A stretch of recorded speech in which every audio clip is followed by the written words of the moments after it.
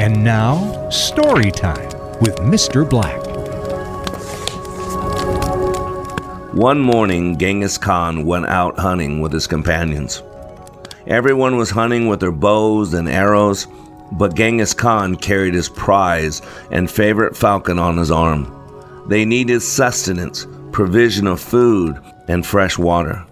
Being a mighty hunter, Genghis knew that his falcon was a much better hunter than any arrow because it could fly into the sky and see everything from a bird's eye view. The falcon's view would help it find prey and help locate a water source. The falcon would be able to traverse terrain and see many things that a human could not see. So the party of mighty warriors left on their quest. After a long journey and many hours, Khan and his band of mighty hunters had no luck. Despite the group's enthusiastic efforts that day, they found nothing.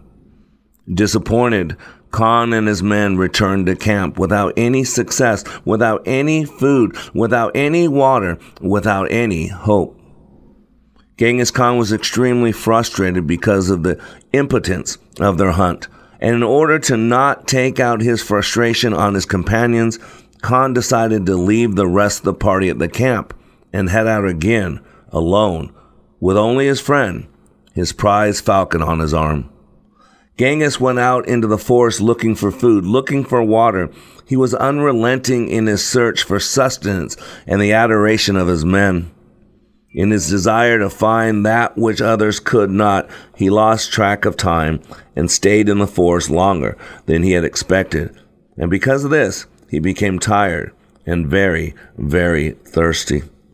It was summertime.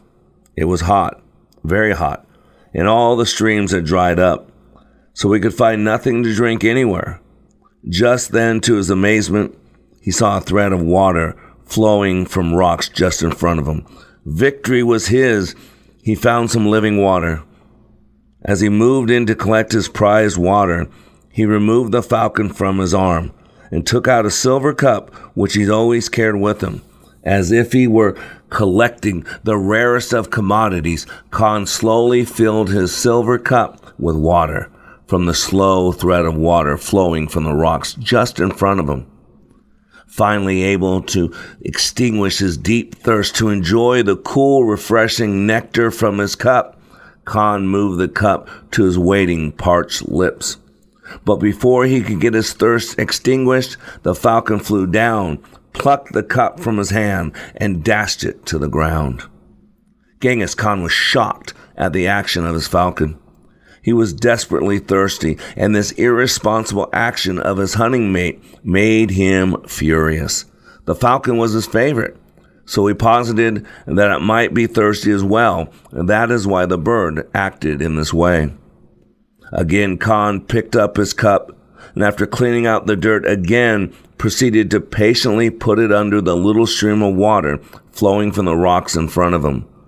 When the cup was about halfway filled, he again put it up to his lips to enjoy the ecstasy of the cool, fresh water. The falcon again attacked and knocked the cup out of Khan's hand, spilling the water on the dry soil again. Remember, Genghis Khan adored this falcon, but he also knew the code of respect and power. See, Khan knew that under any circumstance, he would not allow such disrespect, as someone might be watching the scene from afar and later would tell other warriors that the great conqueror Genghis Khan was incapable of taming a mere bird. What type of leader could he be? Khan was at a dilemma. Something was not right. Something had to change. Khan was tired, thirsty, and now at the end of his rope. In addition to lacking food and water, he was now also lacking patience. Again, Genghis Khan picked up a silver cup, rinsed out the dirt, and again put it under the little stream flowing out of the rocks in front of him. However, this time, Khan also drew his sword, keeping an eye on the stream and an eye on the lookout for his falcon. As soon as Genghis had enough water in the cup and was ready to lift it to his parched lips to get a refreshing drink, the falcon again was in flight. heading towards the cup that was in Genghis's hand. As the bird approached, Khan pulled the cup back and thrust his sword at the bird. Genghis Khan pierced the bird's breast, mortally wounding the animal, and it fell to the ground in the distance beyond the rock that he was wanting to get water from. In the midst of this battle with his bird and the time that had elapsed during the saga, the threat of water coming from the rock had now ceased to flow. This was Khan's only water source, and due to the delay, it too had dried up. Khan now had to find another water source. In search of a new source, he climbed the rocks from where the stream was coming from, seeking to find its source, and finally, his refreshment. As he climbed over the rocks to see what was behind the formerly trickling flow of water, he saw something magical. To Khan's surprise, there was a pool of water. However, in the midst of this body of water was lying dead one of the most poisonous snakes of that region. At that moment, he realized that if he had drunk the water from the cup, he would have surely died. Filled with remorse, Khan returned to the camp with his dead friend, his dead falcon in his arms. The bird was a hero, not a villain.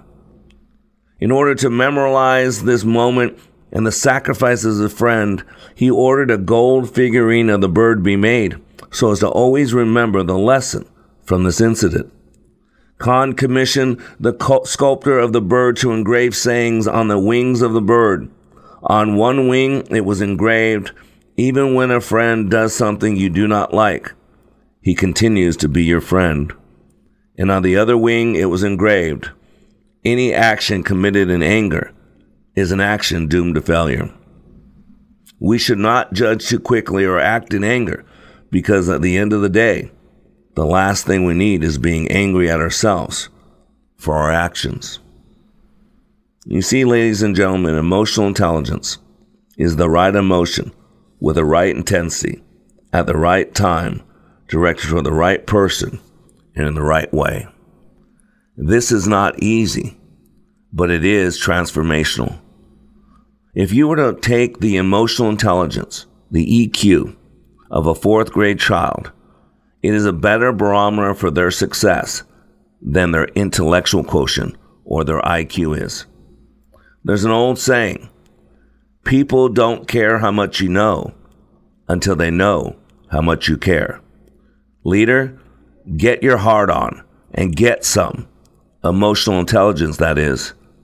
We are living in the days of record keeping, unforgiveness. People are bartering with their pound of flesh. We have grown cold, and the spirit of offense seems to be the captain of our ships. We are lacking understanding, forgiveness, empathy, mercy, grace, and emotional intelligence, which is the intelligent use of emotions.